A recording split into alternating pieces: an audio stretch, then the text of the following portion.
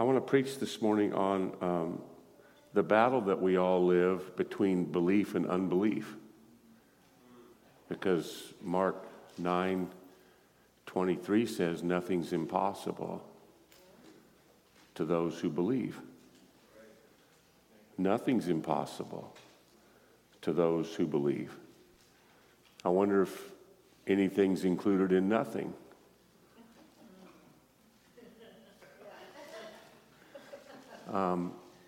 All things are possible for those who believe. All things are possible. Your marriage being healed, your finances being healed, your body being healed, your kids being saved, the addictions being broken, the depression lifting, the ministry exploding. I was sitting out in the parking lot this morning and kind of trying to get my mind ready to preach, because it's always harder to preach at home than it is on the road. This is home. My wife and I are believing that God's going to help us buy a house here in January. And so it'll really be a home then, except we're hoping that the price of houses drops between now and January. We don't want it to hurt your economy. We just want the price of houses to go down, and we want to catch it on the dip, right? I don't think it's going to happen, but I'm not believing hard enough, right? Because all things are possible for those who believe. But I was doing a Google search on the history of Santa Maria. You know, if I'm going to move here, I want to know what it's like. And 100 years ago, this was a booming oil town. That's what drew people here. The oil fields. They were producing $1 billion a year almost in revenue 100 years ago. That means underneath us, even downtown Santa Maria was known for oil wells. It was like 1,100 oil wells. So it's underneath us. So that's ancient oil wells, ancient artesian wells of the anointing. Oil represents the anointing. We're sitting on top of something that once was, and what if we redug it and it became again? All things are possible to those who believe. All things are possible. So turn to Mark 11. I'm going to read a couple verses. In fact, I'm just going to read several stories out of the Bible. Is that okay? I'm stuck on the Bible. Mark 11:23. It says, truly I say to you, whoever says to this mountain, be taken up and cast into the sea, and does not doubt in his heart. That's the key phrase in that verse. But believes that what he says is going to happen, it will be granted to him. Does not doubt in his heart. You know where doubt starts is in your heart. It's when something doesn't pan out the way you thought it would when you started, and all of a sudden that little bit of doubt starts growing in your heart, and before long you're in full-blown doubt, and you don't believe for anything except when's the day going to end? So maybe tomorrow morning I'll have better belief because today hasn't worked out like I thought. So I'm gonna share some stories and make a few comments and see if God would birth belief in this place today, that this church could become the revival hub for this whole Santa Barbara, Santa Maria County. Wouldn't that be amazing? It's just kind of crazy where you're located. You're right on the one-on-one. If all of you would just get one person saved this week, next week the church would double. What if it doubled every week? Then we'd have to believe for better facilities. So you're right on the one-on-one. You're right next to Hancock, and that's a name for give me your Hancock or your signature, which I believe is a prophetic picture of God's signatures on this place. He's already given you his authority. He's already given you his word. His signature backs up if you'll just believe what it says. Come on. You're right across the street from the Olive Garden. Come on. And olives are where you get the olive oil, the anointing. You're right in between the Olive Garden and the signature on the cornerstone that he is. On top of what used to be a big oil field. And now it's not known so much as for oil as it is for wine. All around you is all these signs. God's just waiting on somebody to believe the signs so they could no longer point to something, they could become something. So turn with me to Matthew.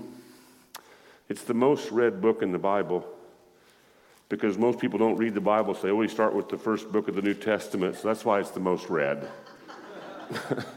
Most Christians don't read the Bible very often, so they always read Matthew over and over again. It's the most read, so I like it. I read the Bible, but I still read Matthew. So I don't know why I said that. Matthew 14, start with, let's just start with verse 22. Matthew 14, verse 22. Immediately he made the disciples get in the boat and go ahead of him to the other side while he sent the crowds away. And after he sent the crowds away, he went up on the mountain by himself to pray. Man, if he needs to get alone to pray, I do too. And so do you guys. And when it was evening, he was there alone. But the boat was already a long distance from land, battered by the waves, for the wind was contrary or against it. And in the fourth watch of the night, he came to them walking on the sea. That's interesting. So somewhere between 4 and 6 o'clock in the morning, which means Jesus had at least a 6-hour prayer meeting by himself. Sounds like Patty.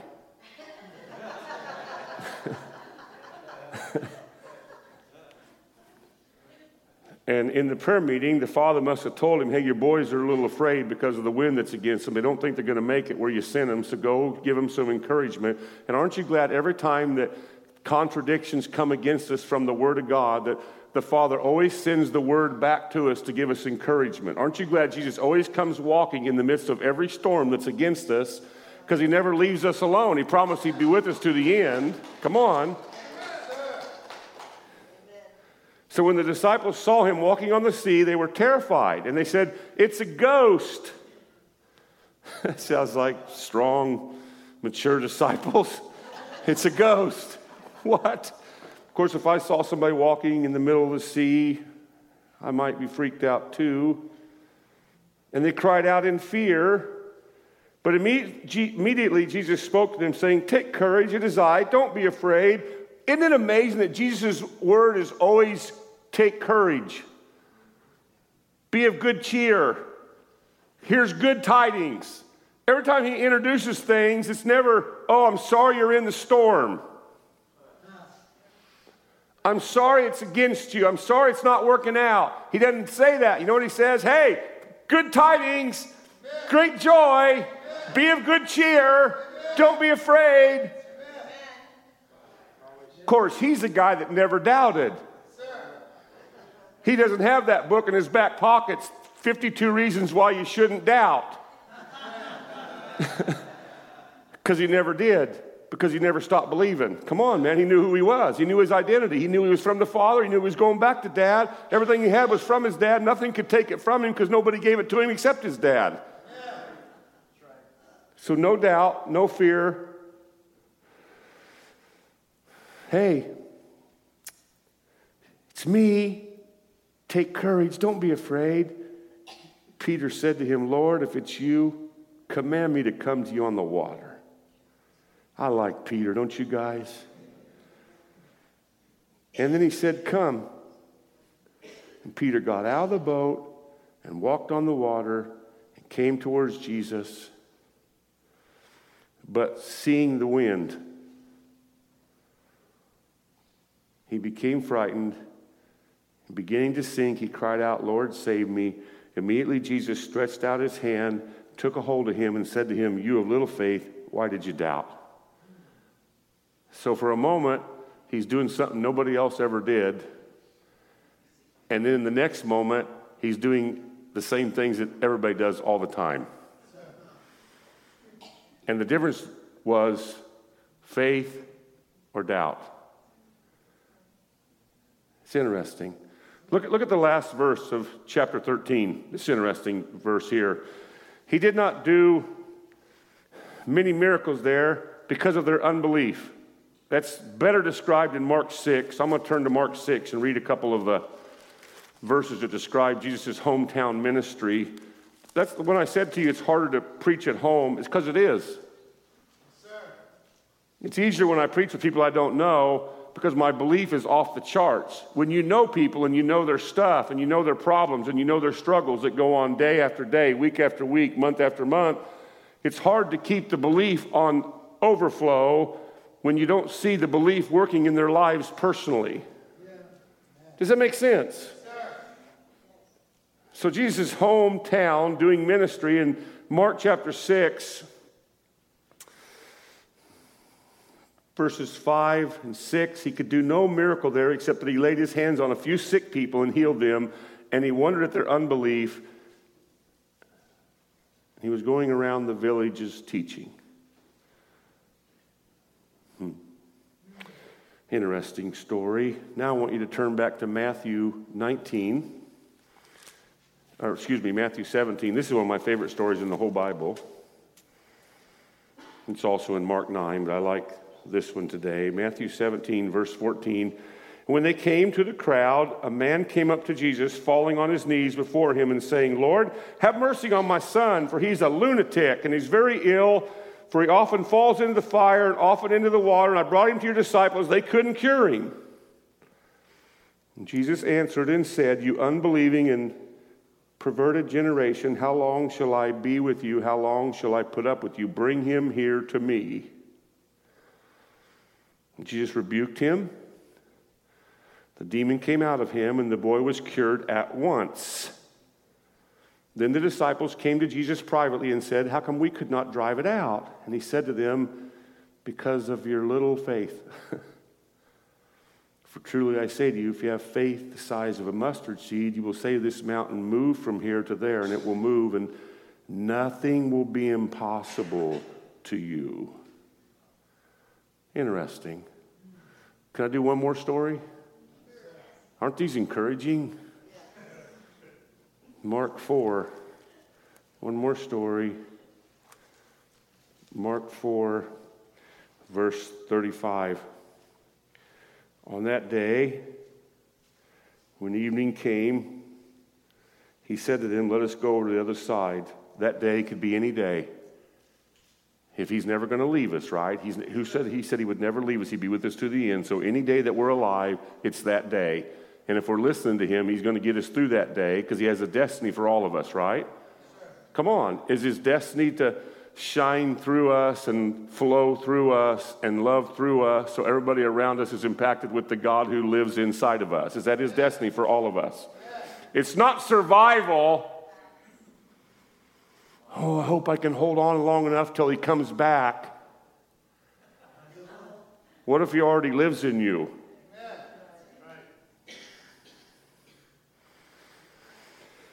He said, "Hey, let's go to the other side."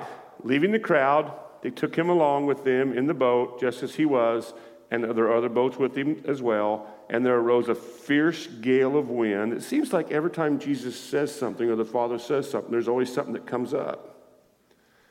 And the waters were breaking over the boat so that the boat was already filling up. Jesus himself was in the stern, asleep on the cushion. And they woke him up and said to him, "Teacher, do you not care that we are perishing?" So you got options here. Either you believe that the Father said, "Jesus, tell him we're going to the other side." So Jesus said it because he only said what he heard his dad tell him to say because he was a great honor of his father. Come on. So he believed it. Get in the boat, boys. We're going to the other side. So he believed it so much, didn't matter what blew up. In the meantime, he's going to catch a rest. And they're going to think they're perishing. One of them's in belief, and the other one's probably in unbelief or doubt or fear. Come on, are you with me? Yes, sir. And he got up and rebuked the wind and said to the sea, "Hush." Isn't that amazing? Just to the sea? "Hush. Be still." And the wind died down, and it became perfectly calm. And he said to them, "Why are you afraid? Do you still have no faith? All these stories, Jesus walking on the water, and Peter sees him, and everybody's afraid, but Peter says, if that's really you, Lord, call me, and he gets out, lives a supernatural lifestyle. Jesus in his hometown, he can't do much because of unbelief. Peter sinks because of unbelief. The disciples are in fear because of unbelief. What if we just believed? Now, I'm glad for God's intervention. Are you guys glad that even when we don't believe that he gives us another chance? How many of you glad that, I mean, in the story of Peter, aren't you glad God didn't look at him and say, too bad? In fact, let me help you get down quicker so you can die sooner, and pushed him. No. Aren't you glad there's divine intervention even when we don't believe? Come on. Aren't you glad there's divine intervention even when the disciples have Jesus sleeping in the same boat they're supposedly perishing in, and he gets up and he stops the storm? He doesn't always stop the storm, but I'm thankful for times that he does. Come on. This morning I'm drinking coffee and reading my Bible and trying to think about how do I share with Cornerstone Church, and my wife texts me and says, there's been an accident. What, honey? Well, we have 14 grandkids with our 15th coming in a couple months, right? Haley's number 15. We don't know if he's Micah or Judah. I don't really care. I just want to see him and hold him. And my wife texts me and says, little Jeremiah had coffee spilled on him and his skin's peeling off his back, and they have an IV in him and they're rushing him to Mercy Children's Hospital, and it's like a storm. Come on, I got my peace on. I'm drinking coffee, sharing my faith with the dude next to me, eating some eggs, and all of a sudden the text comes and it's a storm, and the enemy always tries to bring something up to get you to go into doubt, fear, and unbelief. Come on, am I right? I mean, does it ever end? Does it ever end? The waves will never stop. So we can either view the waves as refreshing times, because when something's pushing against you, it means you must be going in the right direction, because this world is not going in the right direction. Come on. And if you're not feeling any contradiction or any conflict or any confusion or any distraction, probably you're not really making much of a threat. Am I right? So my wife says, I can't go to church. I'm a little frazzled, blah, blah, blah. So she's home doing what Mimi does, worried about the kids. And here I am walking on the water because I know that JJ's going to be okay, and it's going to make Kristen and Jason's faith stronger. Come on, you guys. So there's a lot of criticism to people that actually believe that God's word is real. If you actually believe that God's word is real, and that if Jesus actually said you come, you could actually walk on the water. In essence, Peter was walking on the word of God. He wasn't walking on the water. He's walking on God's word. Because if God didn't say come, the water, it wouldn't take even a half of a step to sink. But when God's word says comes, he's walking on the word. And anytime you're in belief, it's actually you're walking on the word. You're walking on the word. Does that make sense, you guys? So there's a lot of criticism. Well, you just believe the word too much. Well, you just believe in... Yeah. And you know what my opinion is? You shouldn't criticize anybody unless you're doing what they're doing. And nobody in that boat had any right to criticize Peter for sinking, because none of them got out and walked some on the water. So until you're at least doing what somebody else is doing, you probably should keep your mouth shut. Come on. I think we have to earn our right to have an opinion. I always tell my kids when they were little, I don't tell them that anymore because it doesn't work. Now they're all old like Chad. But when they were little, you're not old enough to have an opinion on this yet. I would say that because they hadn't paid for it. Come on. So Peter's out there walking supernaturally, and what made it possible for him to walk supernaturally? First of all, he saw that it was the Lord. Come on. And you are what you see. You become what you're gazing at. And then he heard the word of the Lord. And my sheep hear my voice. Come on. And we live on every word that proceeds from the mouth of the Father. So he sees him. He hears him. And as long as that's his focus, the voice of God, the vision of God, his faith is being perfected. And nothing's impossible for those who believe. What is that? What is belief? Perfected faith. Come on, you guys. What is belief? Faith that's being perfected in the journey against the contradictions. Is this making sense to anybody? So he's got his eyes laser locked on Jesus, and all of a sudden he sees the storm. He sees the wind. He sees something besides what he's pursuing. I'm sitting out here in the parking lot today and envisioning what would happen if the news spread of my little grandson's burn. I pull in the parking lot, and two people come up to me and says, "I'm sorry about your grandson." What? What if the good things God's doing spread as fast as the calamities that the devil does? What if everybody in this church room seated here next week came together and the news spread so fast that the person that you work next to accepted Christ and the person that you live next to was healed? And the word spread so fast that there was such a flood of excitement and anticipation of what God's doing. See, I think news can travel fast, positive or negative.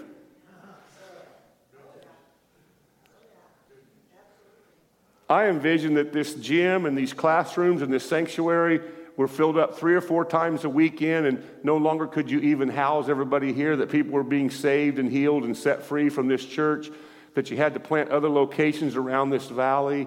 And see, I dream that because I don't live here full time, so I got lots of belief for that.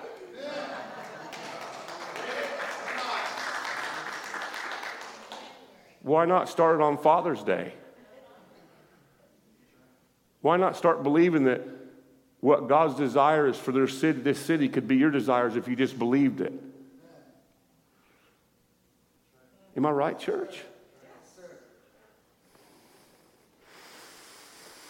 You see, I don't think Peter had willpower when he got out of the water. I think he had faith power. I think there's a big difference between willpower. Willpower is dependent on your will, but faith power is dependent on God's will. I really believe that faith is believing God's going to do what his will is, and I guarantee his will is what his word says. And when his word says come, nothing can stop that until you stop believing. How many of you this morning have impossible things in your life right now in this room? Lots of you. How many have financial pressure? Come on, be honest. How many have some financial pressure? Yeah, about a third or 45% of you. Why don't you do something different? Why don't you give some more away so you can get out of it? Oh, you're preaching about money. No, I'm not. I'm preaching about being blessed. And as long as you hold on to what you got, you don't have room for what he has.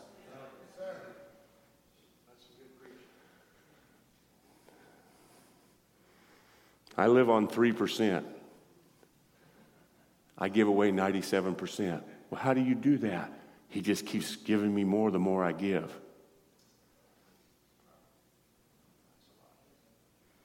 $97%?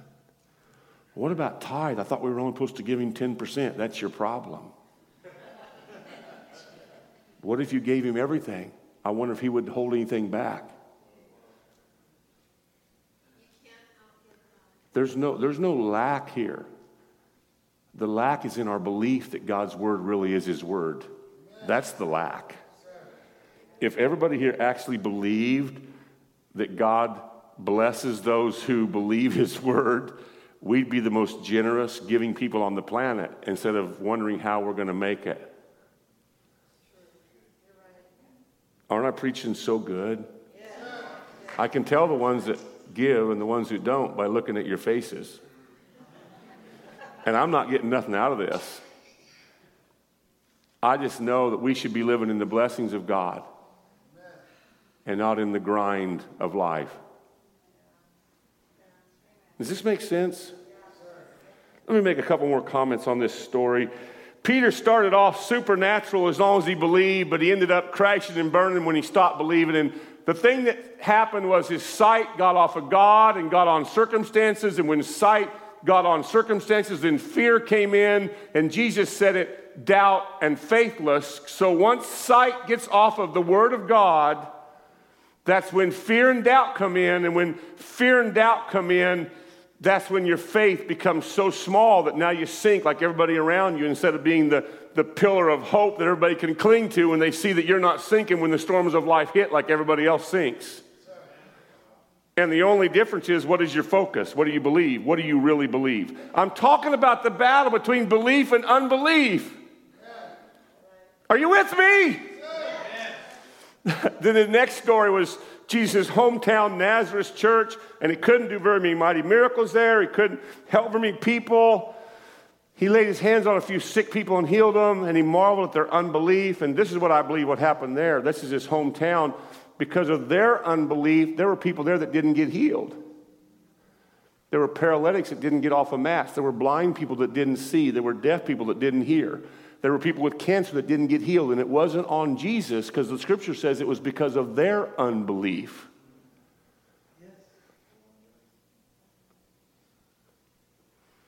Their unbelief.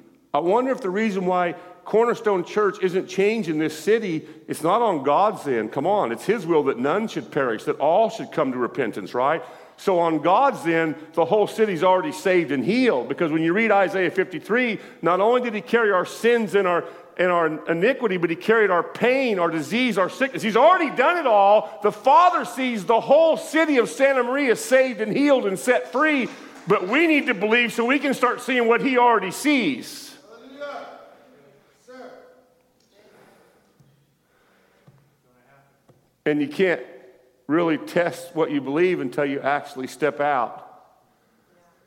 There has to be action to your faith, or it's not faith, it's just empty words. Come on, you guys. See, Isaiah 29 says that people honored Him with their lips, but their hearts were far from Him. But your life follows the direction of what your heart is doing. And if your heart just believes, well, I believe God's good and He's going to get me to heaven, but I don't really believe He can do what His Word says, so I need to hold on to mine. See, that's a lie from the pit of hell. The only thing you should be holding on to is Him. You should be holding everything else lightly. Amen? A month ago, I was in Columbus, Ohio, in a church that a pastor, a friend of mine named Brad, started 14 years ago, and his living room was 6 people. And now they run over 700. And it was like walking into a whirlwind of God's glory. No religious spirits. Everybody anticipating the move of God. Brad said it was actually the first revival thing he had done. And he didn't know how the evening services would go. And every evening it got more crowded before we almost ran out of room in the sanctuary in evening services, not Sunday morning, evening services. This is a Nazarene church. And I was preaching one night on faith that believes, and I said, who needs a miracle? And people stood up. I said, well, you don't need to come up here. The miracle worker's here. He's in the room. Let's just believe He's going to touch you. And I prayed a prayer. Now I start getting all these emails from Pastor Brad, these people that were healed that night, and nobody touched them except for God, because somebody in the room must have believed. And I got this one long text from this lady named Maria, and this is what she says. Up until that night, Pastor Dan, and now I'm legally called pastor. I wasn't then, but now I am. I'm legal. I have a license. I don't have it yet, but I have it. You get it? I don't know where it is. They have it. Okay. And she goes, 18 years bipolar. 17 years food addiction. 8 years narcotic addiction. 4 years of medical addiction, pain medicine. Until that night when I stood up. And you said, open your hands like Chad did this morning and receive the blessing of God. And I wonder if we really believe that, or if we just go through the motions. Because the blessing of God is not to leave you in your position you're at. The blessing of God is to take you to the position where He's at. She sends me this long email. She goes, that night, God set me free. I haven't had one episode of manic depression or bipolarism. I'm off of all my medicine. I don't have any food addiction. I'm already losing weight. I don't have any pain medical. I'm not coming off. I haven't had any, like, what the things of coming off. I haven't had anything happen. It's like I'm a brand new person, and all I did was stand up and believe. That was a month ago. And then 3 weeks ago, I was in Maryville, Missouri, a little tiny church. Ooh, makes your church look like a mega church. And I was preaching, and at the end of the service, the Holy Spirit said, sit down. So I sat down. What do you want me to do? Ask if anybody wants to get saved. That's a novel idea. What if anybody wants to get saved in a church anymore? Or if we just come to be entertained? I wonder if there's any belief in anybody that somebody could get saved today and their whole life could be different for eternity. Whoa, would that make it exciting to come to church? Well, we don't need to be saved. We're all Christians. That's the whole problem. Because if we really were Christians, we want everybody else to have what we have. So half the crowd would need to be saved if we really were believing.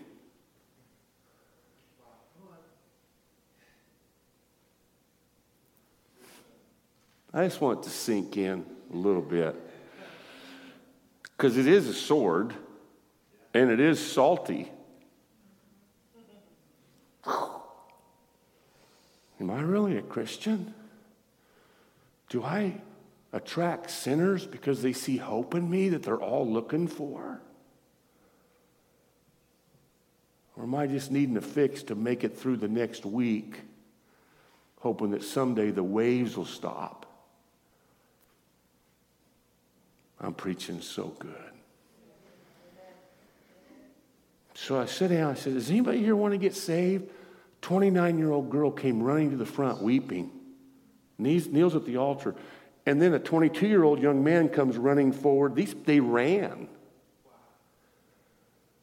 All I did was sit down. There was no music. There was no like holding the key so it sounds cool like Bethel. There was none of that. There was no fog lights. There was nothing. Just I sat down because Holy Spirit says, sit down. Does anybody want to get saved? Immediately, there's 4 or 5 around both of them. Their tears are dropping on the altar. Well, that's a good sight. Yes. They went back to their seats. I'm thinking, man, what a good time to end the service. 2 people got saved.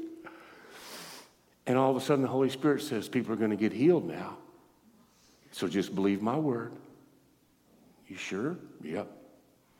Okay, God, you're going to have to do this. I can't pull it off. I'm walking with you. What do you want me to do? He says, you just sit there and listen and respond with faith. Okay, this is weird. The gal that came forward and got saved raised her hands. Hey, Pastor Dan. They always call me Pastor. I'm legal now. You can call me Pastor. I was in a car wreck 4 years ago, and they had to rebuild my face with titanium cheekbones because all my eye sockets were crushed. And ever since the last 4 years, I have double vision, and I see 2 of you, and I just gave my life to Jesus, but I believe God could heal my eyes. Would you pray for me? I said, come up here real fast. She ran up front, and she knelt down in front of me on my chair on the platform.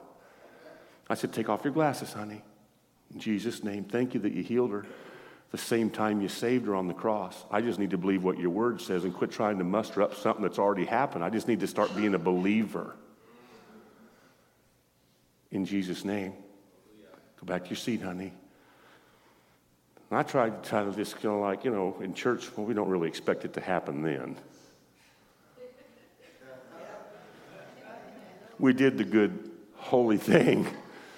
We prayed, we believed, go back to your seat, and we'll get a report maybe in 6 months. Because we're such good water walkers.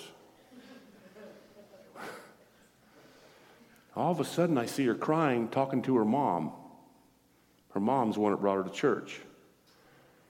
She's crying. I said, why are you crying? She goes, you're not double. There's one of you. What? I don't see double. What? I don't see double. God healed you? I'm believing now. And I checked with the pastor 10 days after that service. She hasn't seen double one time. All I did was believe. I didn't pray strong. I didn't like, Lord, come on, now do it. It's time. We prayed 8 times, nothing happened. This is the time, every night time. It's like a slot machine. Come on. Or is every time the first time? And you follow the word and you get out of the boat. And as long as the word says, sit down and do what I say, and sit down and I'm going to heal people, and sit down. And what if you just keep following the word? What if your focus stays on Jesus? What if it's always the first time? What if you're always living in first love? Come on, you guys. What if it's always like that, and we're the ones who stop it from always being like that? This is so good. Yeah. So she's healed. A skeptic gets up and leaves, thinks I'm manipulating the service. I'm sitting down, waiting for God to do something. I'm manipulating. You get it? There's a tendency when you see that attitude in people, I don't want to offend, I can't afford to lose a tither. Probably they're not tithing or they wouldn't have left.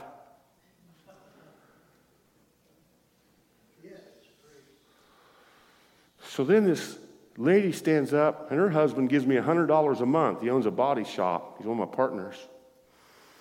His name is Dallas. Her name is Vicky.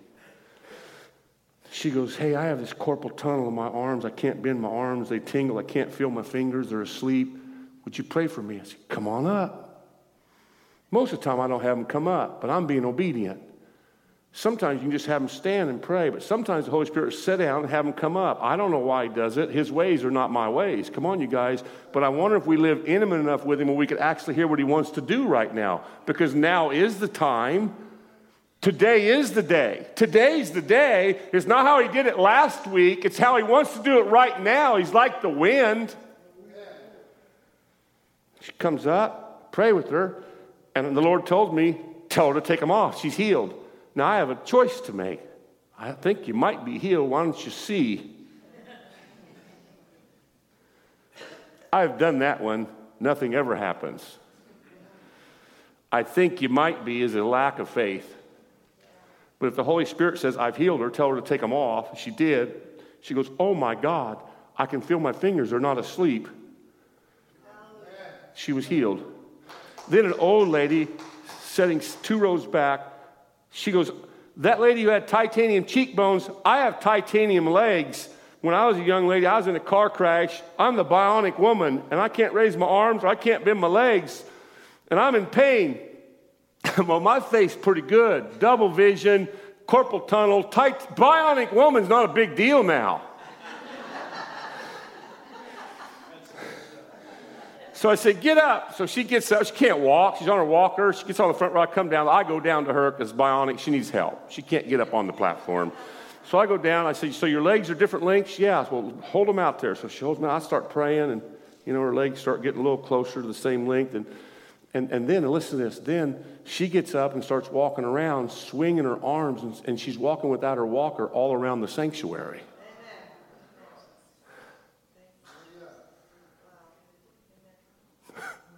Little tiny town,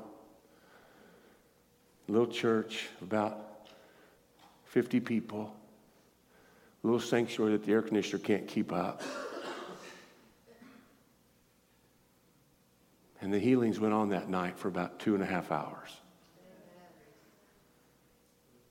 And I wonder if God wants to do that every time. If unbelief wouldn't stop him from doing mighty miracles.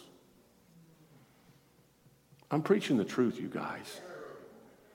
I'm not trying to hype up emotion. You guys are either on the verge of a great awakening and a great revival and a great movement of the kingdom of God here, or you're on the verge of more and more people losing hope because there's no middle ground. You're either going to go this way or that way.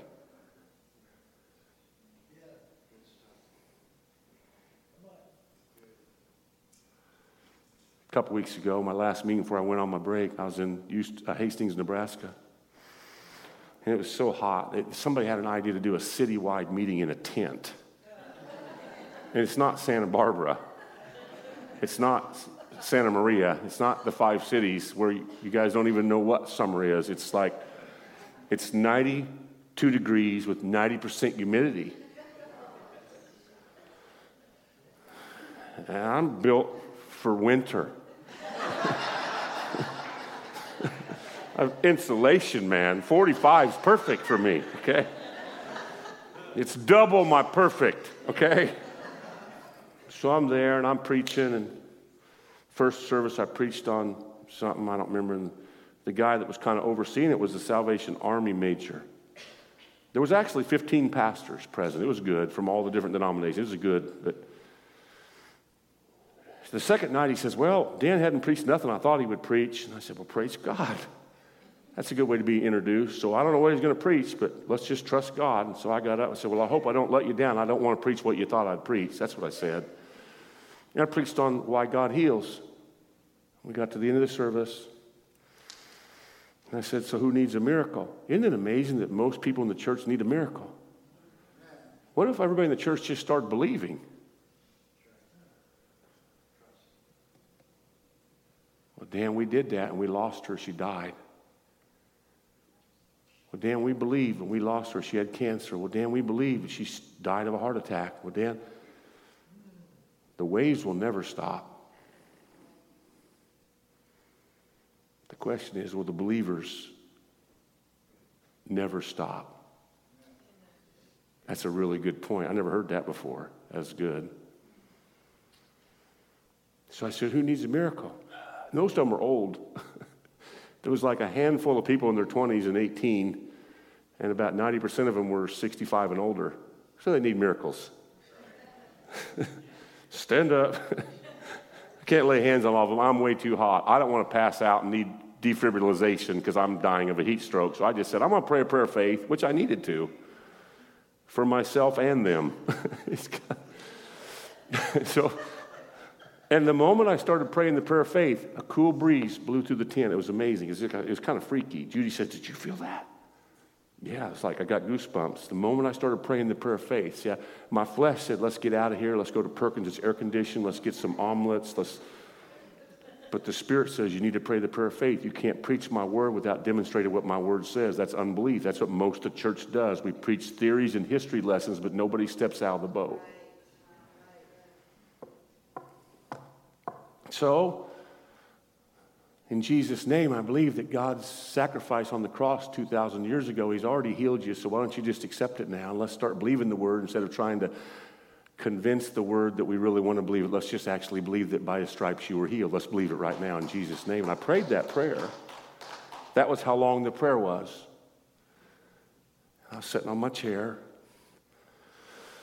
Anybody get healed? See, the tendency is when you don't really believe the word, you pray the prayer of faith and you said, okay, you're dismissed. We'll see y'all next week. And everybody leaves wondering, I wonder if this is even real, if we're just going through the motions.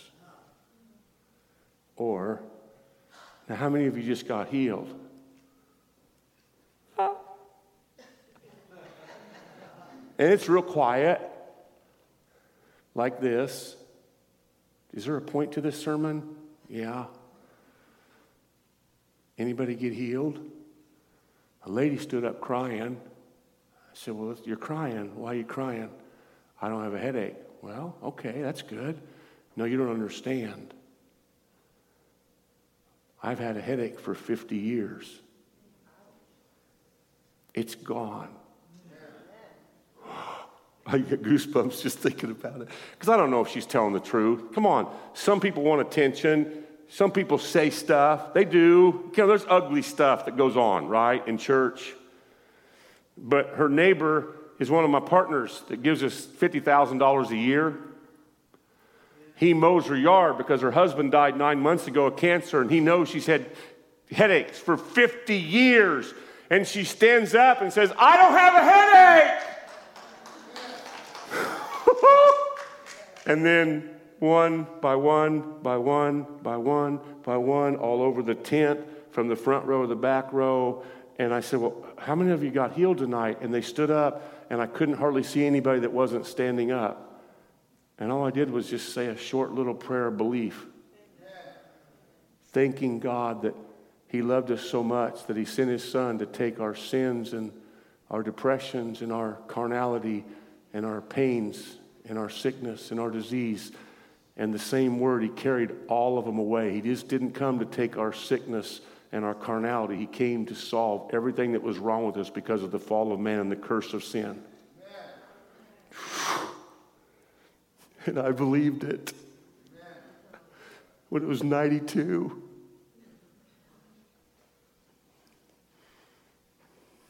Come on, church.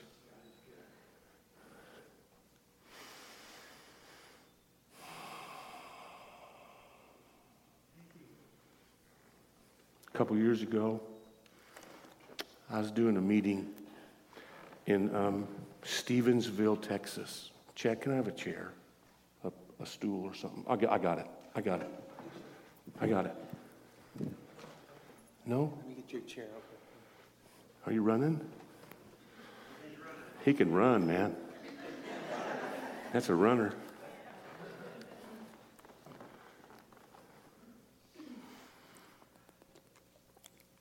I don't know what time we're supposed to be done. I asked Chad last night when we were eating. He said, I said, Chad, you want 15, 20 minutes? And he goes, Tch. So it's his fault.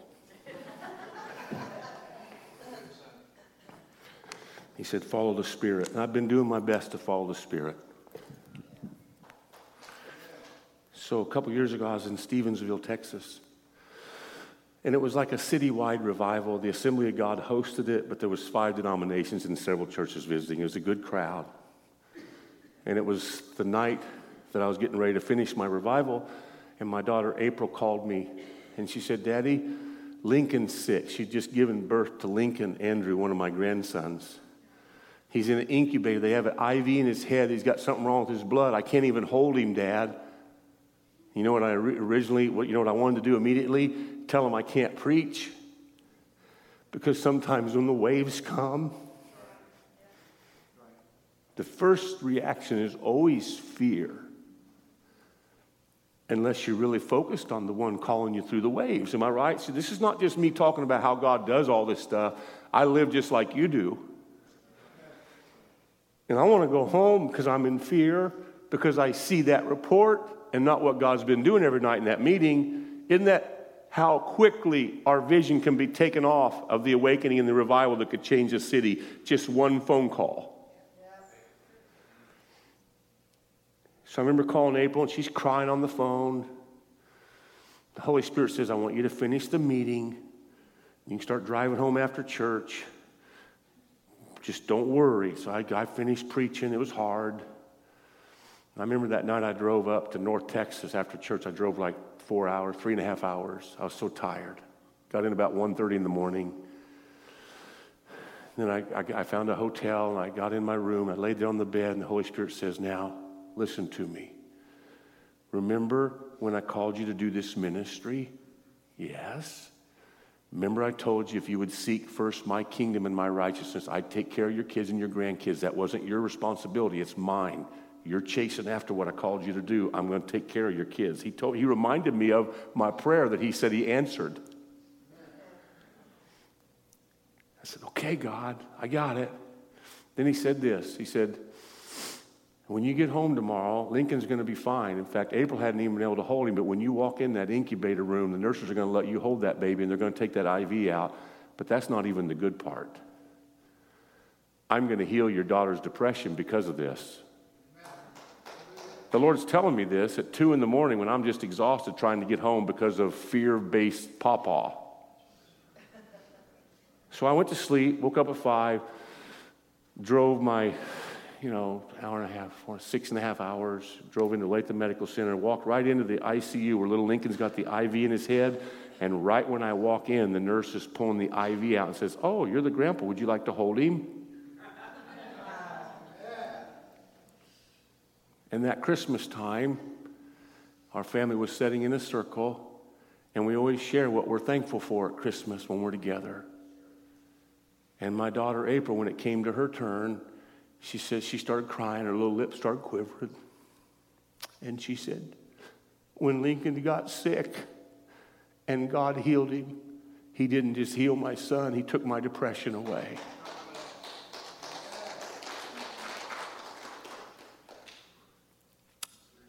It's so much more fun being a believer that believes. What if I'd have said, no, I don't believe that, God. I'm leaving the meeting. Somebody else can finish it. I'm going to run home in fear. Lincoln may have been in that incubator for days. What if he's just waiting on somebody to believe? I remember some years ago when my son was 16. He's 34 now, I think, or 33. He's old. He's double 16. And I was worried about him because he was backslidden. He was away from God. It's the worst pain when your kids are away from God. And we have a choice to make when they're away from God. Either we become better believers or better worriers, because there's no middle ground, is there? So I remember I went up to the college to pray at an all-night prayer meeting, and I was just weeping. I was on the floor, and all these college kids were pounding on my back, praying. I said, I'm praying for my son Chad. I want him to be saved. I want him to come back to God. God's got a plan for him. He's going to change the world. God's got his anointing on my boy. I just want to believe. We prayed. It was like 1 in the morning. They were going to go all night. I'm old. And all of a sudden, the Holy Spirit says, go home. I've got your boy. Go home and just believe. I've saved him. I'm bringing him back. I'm putting a call on him. You're not going to believe what I'm going to do with that young man. Just believe what you prayed. I've already answered it. So I went home, got in my bed. The next night, I went to another prayer meeting, not to pray for my son, because I was believing. I was a believer now that believed. And I was sitting in this prayer meeting, and I heard my son, while he was on a knee brace, his knee had acted up, and he came walking in on his crutches at this prayer meeting, and nobody invited him. And we got ready to pray, and I saw him go down to the second row from the front on the left side of our sanctuary as you're looking out to the front. And he knelt down, and I heard him pray this prayer. Father, I probably don't deserve to feel you, but if you'll change me and make me holy like you are, I'll serve you the rest of my life. That happened the next night after God says, you can go home now. I got you, boy. Just believe. He's never recovered from that prayer. Come on. I'm trying to end with Father's Day stories. And my daughter, Kristen, she had a couple of spells that were really hard. Broke me. One night I was crying. I said, God, why aren't you hearing this? She's in trouble. And God says, I've heard it. Why don't you start believing? I said, I'm trying, God, but it seems like the more I pray, the harder it gets. It seems like the more I pray, the bigger the waves get. It seems like the more I try, the harder. I know, son, I've already heard you. Why don't you just believe what you're praying? Okay, Dad, I believe.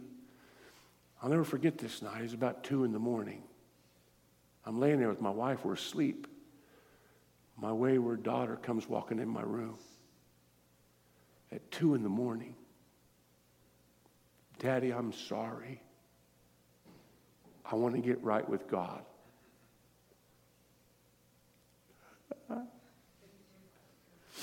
Last story. My boy Josh, he's my baby.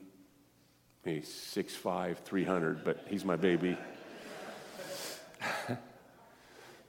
He was on fire as a young man. Him and Chad would lead Bible studies at school, and there'd be hundreds of kids come to the high schools.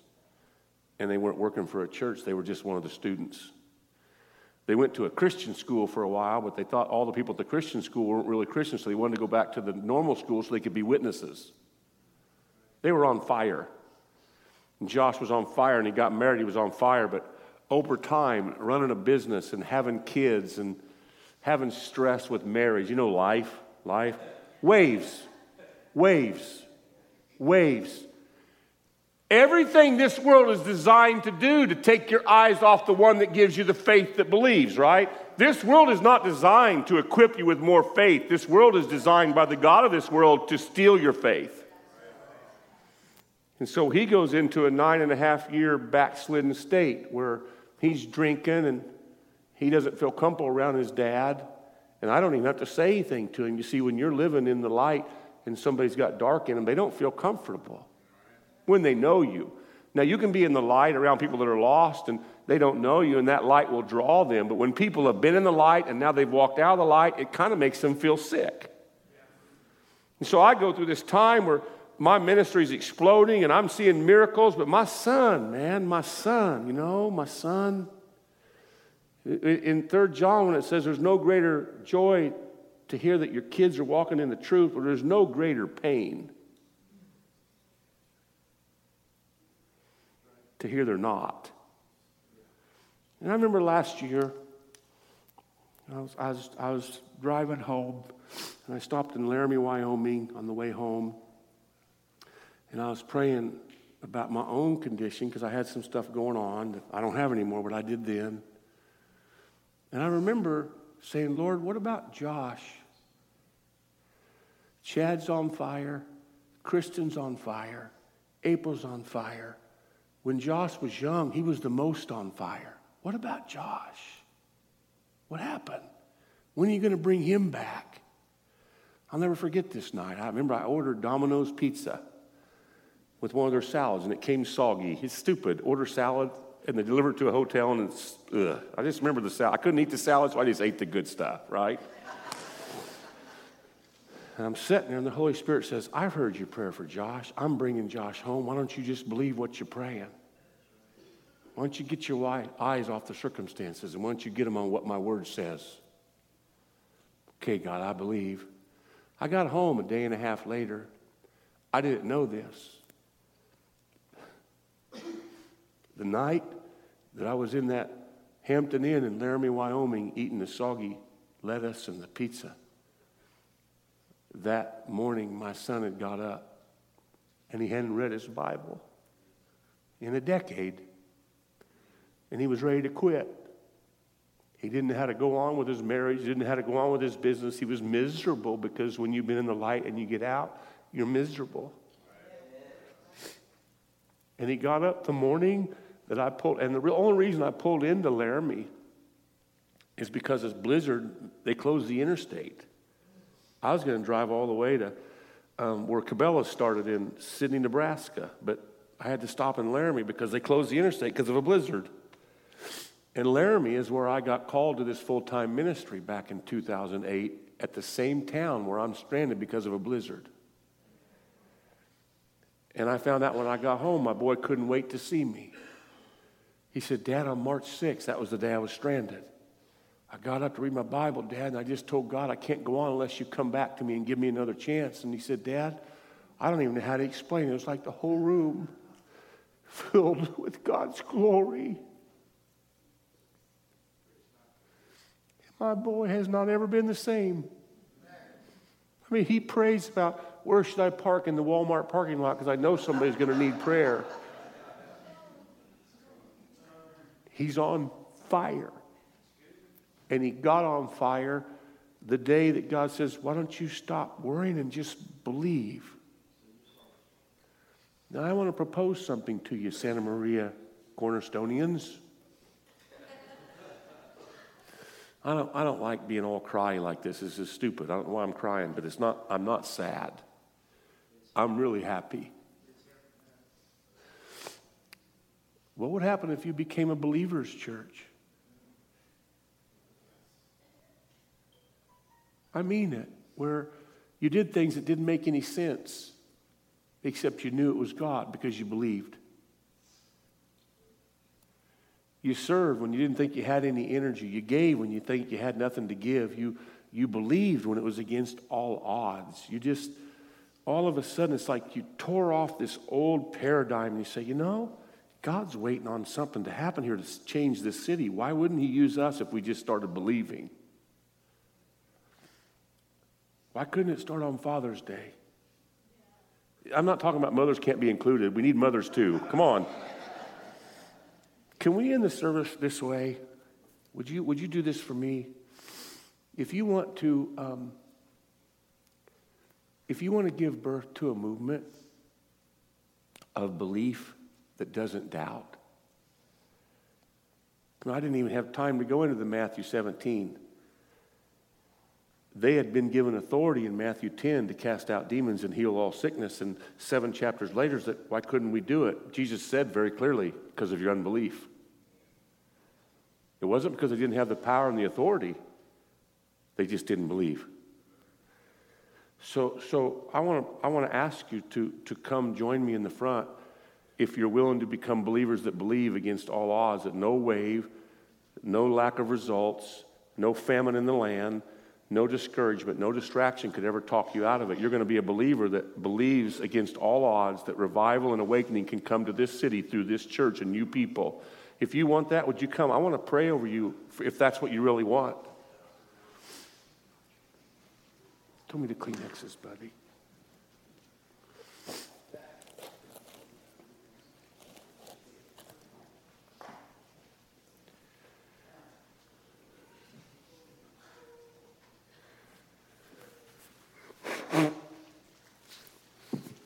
We want to be believers that believe.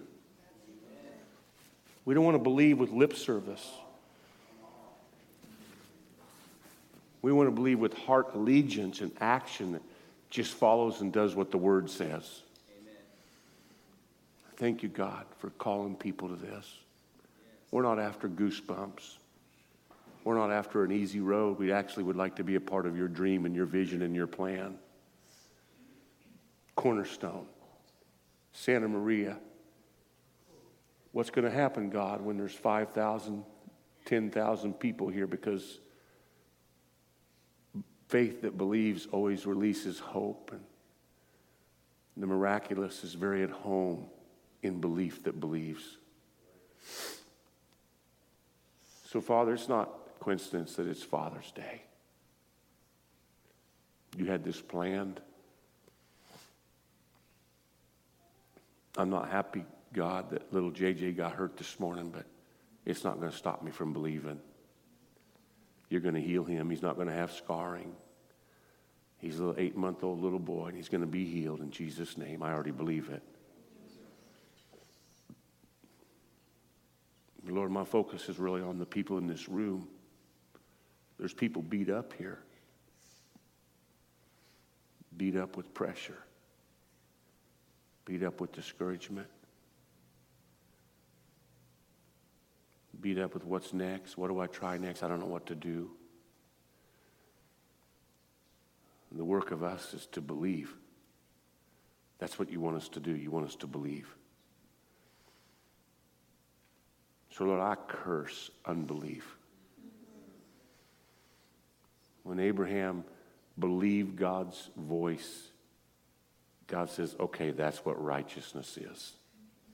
So to not believe is unrighteousness. And maybe it's the worst sin for somebody that's a believer not to believe. That might be the worst sin. Because believing is righteousness. So God, I just pray that you would seal us in belief today. We don't need a lot of people. We need a lot of belief. 120 will do. Change the world. I pray for courage for people, God, that 40, 50% of the crowd says, I have financial pressure. I pray for courage for them to give their way out of this pressure. I pray you give them courage to trust you. Lord, you had to teach me. You can teach anybody.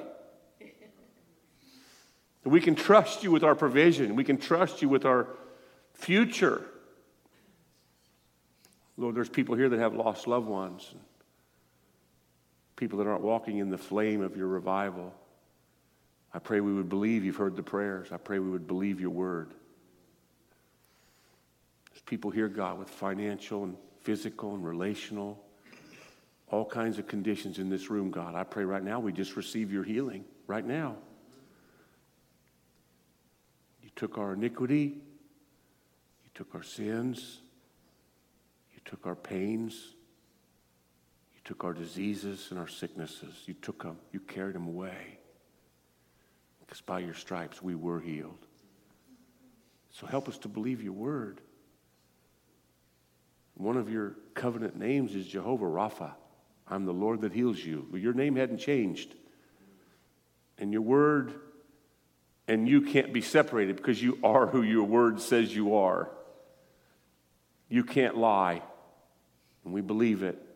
So Lord, I pray blessing over Cornerstone Church. I pray multiplication of the kingdom over Cornerstone Church. I pray a fresh blessing over Chad and Haley and the staff here. And Lord, I just pray your anointing just explodes on this church, God. I pray for an awakening that has a ripple effect around the country. Let us be believers that believe. I pray, God, that the good news of the stories would become like wildfire. Let the stories become so prevalent because you're doing so much in our midst because we believe and we don't doubt. We don't live in fear. We live in expectation. I pray a blessing over every person here, every father, every grandfather, every mother, every grandma, every daughter, every son. And I just pray that your manifest presence would guide this house.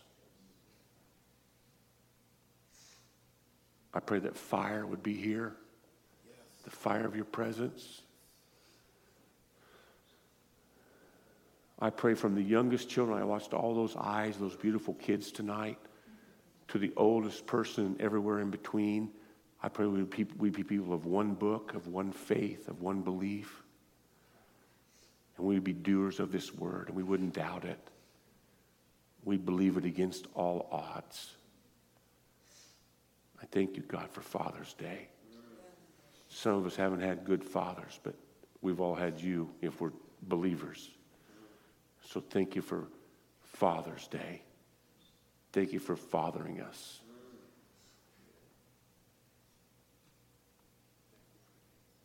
I pray all this in Jesus' name. Amen. Amen. Amen. Amen. Amen. Now, everybody, I want you to look at me very, very carefully.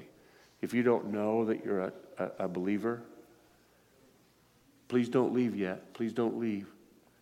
If you're not a believer, if you don't know that you're a son or a daughter of God and you want to be in the family of God for real, you don't want to just be a church person.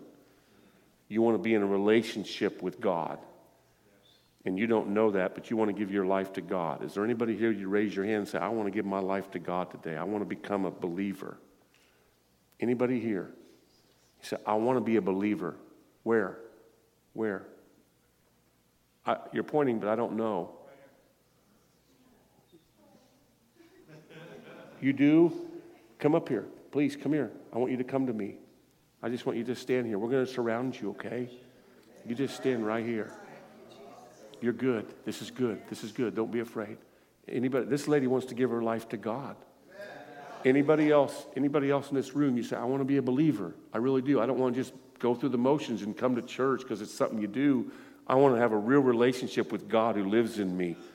Anybody else? You say, Brother Dan, I want that. Who you pointing at? Somebody's pointing. Who? You want to or no? No. Okay. I don't want to miss anybody. I don't want to. Are you wanting to give your life to Jesus? Amen. Praise God. Would you hold each other's hand? Would you do that? Anybody else? You want to give your life to Jesus? You want to give your life to Jesus, honey? You want to? Amen. Hold her hand. Hold her hand. Her hand. Her hand. Yes. Anybody else? It's a good time to give your life to Jesus. What a way to start believing. Come on. Anybody else? This is just us. We're family. We really are. We're really family now. You want to give your life to Jesus? You really do. No game, just all in. Trust Jesus. Praise God. Anybody else? It's a good day to become a Christian because it's today. Today's the day. Amen. Cornerstone, this is the way it starts. One person's worth the whole world to God. You precious ladies are worth the whole world to God. The whole world to God. So I want some ladies to come up and stand behind him and put your hands on him, and I'm going to pray over him, and then we're going to lead him in a prayer here in a minute, okay? This is so wonderful. God, I just want to thank you for your love. It draws us. You're irresistible to us, Father. Jesus, thank you for dying for us so we could live. So I just pray over every one of these precious ladies right now, God, right now in Jesus' name, that they would feel your love, that they would know you're real, that they would trust you with their life, and that from now on it would be totally different for the rest of their life. So I want all of you to look at me. Can you look at me? Just look in my eyes. I'm going to lead you in a prayer, okay? And it's not my prayer, it's your prayer. But he hears it. He likes it when we talk to him. So would you just repeat after me? Just say, Dear Jesus, I give you my life. I confess my sins. Forgive me of all my sins. Come into me and live in me. I give you everything. I'm going to live for you now. Teach me your word. Give me a hunger to know you like never before. I trust you. And I pray this in Jesus' name. Amen. Amen. Amen. Amen. God bless you. God bless you. God bless you. Amen. Amen. Praise God. Now, does any of you ladies got to surround these ladies? I don't want them to leave here without having a friend. Oh, can we do that? Before they leave, I want you to take them under your wing. We got to disciple them. We don't just turn them loose. Now I want to pray a prayer for healing. If you need healing, I just want you to go back to your seats, and I want you to stand with your hands open. We're going to pray a prayer of faith for healing before we leave. Amen. Amen. Amen.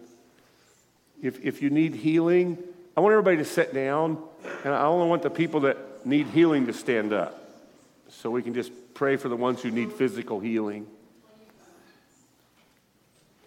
If you need physical healing, just open your hands up like this, and let's just trust God. If you need physical healing or emotional, physical healing, God's just done some good spiritual healing by bringing people into the family, but now let's pray for physical and emotional healing. Father, I thank you for your word. I thank you for the spirit that's here. These people they're pretty like stoked because you're a good Father, and our belief is good now. And all things are possible for those who believe. So, Lord, we believe that by your stripes we were healed. We believe that the chastisement of our emotional healing is upon you. You took it to the cross. You carried our depression, our pains, our diseases, our sorrows. You carried them. And so we believe your word. You sent your word, it says in Psalms 107. And that's how we're healed. You sent your word. And Jesus, you're the word. You became flesh, and now your word becomes flesh in all of us, and it heals us from the inside out. So we believe your word. All disease, leave these bodies. All sickness, leave these bodies. All pain and depression and discouragement, leave these bodies alone. These are children of God. We believe in your healing power. In Jesus' name, and just say amen if you believe it.